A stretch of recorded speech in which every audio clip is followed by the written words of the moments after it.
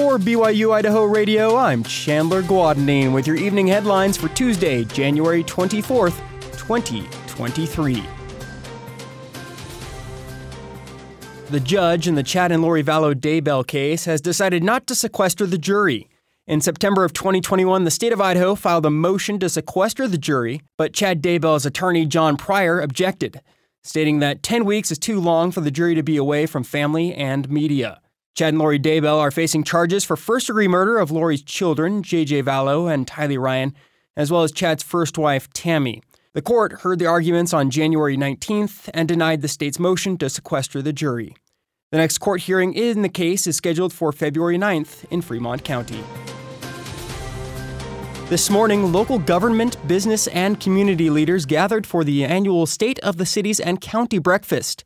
The event, hosted by the Rexburg Chamber of Commerce, featured Rexburg Mayor Jerry Merrill, Madison County Commissioner Todd Smith, Rexburg Economic Development Director Scott Johnson, BYU Idaho Student Life Vice President Amy Labaugh, and Sugar City Economic and Community Planner Kurt Kibbert, taking the place of Mayor Steve Adams, who was ill. Leaders addressed growth in southeastern Idaho, both in form of housing projects and businesses. Mayor Jerry Merrill outlined community improvement projects, including a playground for children with disabilities, a new sports complex, a co-working space for entrepreneurs, renovations of historic landmarks, and a potential rec center, as well as an adventure park. Merrill acknowledged that growth brings both opportunities and challenges, and spoke about efforts to improve the quality of roads. He announced Engage Rexburg, an initiative with the goal of involving citizens with their local government, and an app that will allow users to report potholes on local streets. County Commissioner Todd Smith expressed gratitude for local government employees and community partners, including Madison Memorial Hospital and their new behavioral health unit.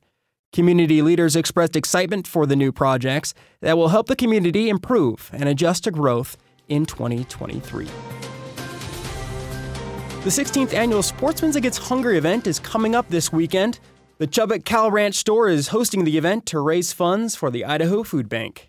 Last year they raised $8,000 over the weekend, and that goes a really long way for the good folks at the Idaho Food Bank. That was Jennifer Jackson, the Regional Communications Manager for Idaho Fish and Game.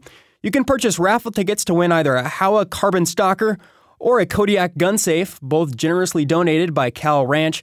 Raffle tickets are $5 each or $20 for 5 tickets.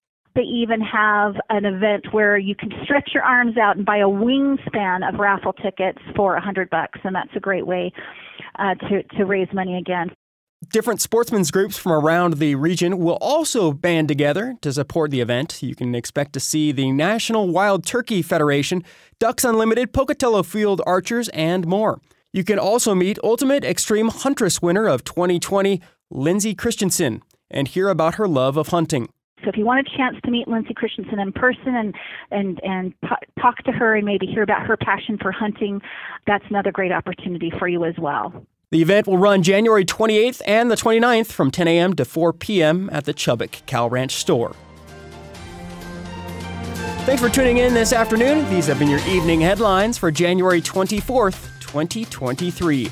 You can catch more news, interviews, and great content on this podcast feed. Just ask Alexa, Google, or Siri to play the latest BYU Idaho radio podcast. Or listen to us for free on your favorite podcast app, like Apple Podcasts, Google Podcasts, Spotify, SoundCloud, or Stitcher. I'm Chandler Guadagnine. Join me again tomorrow for more local and national news. This is BYU Idaho Radio.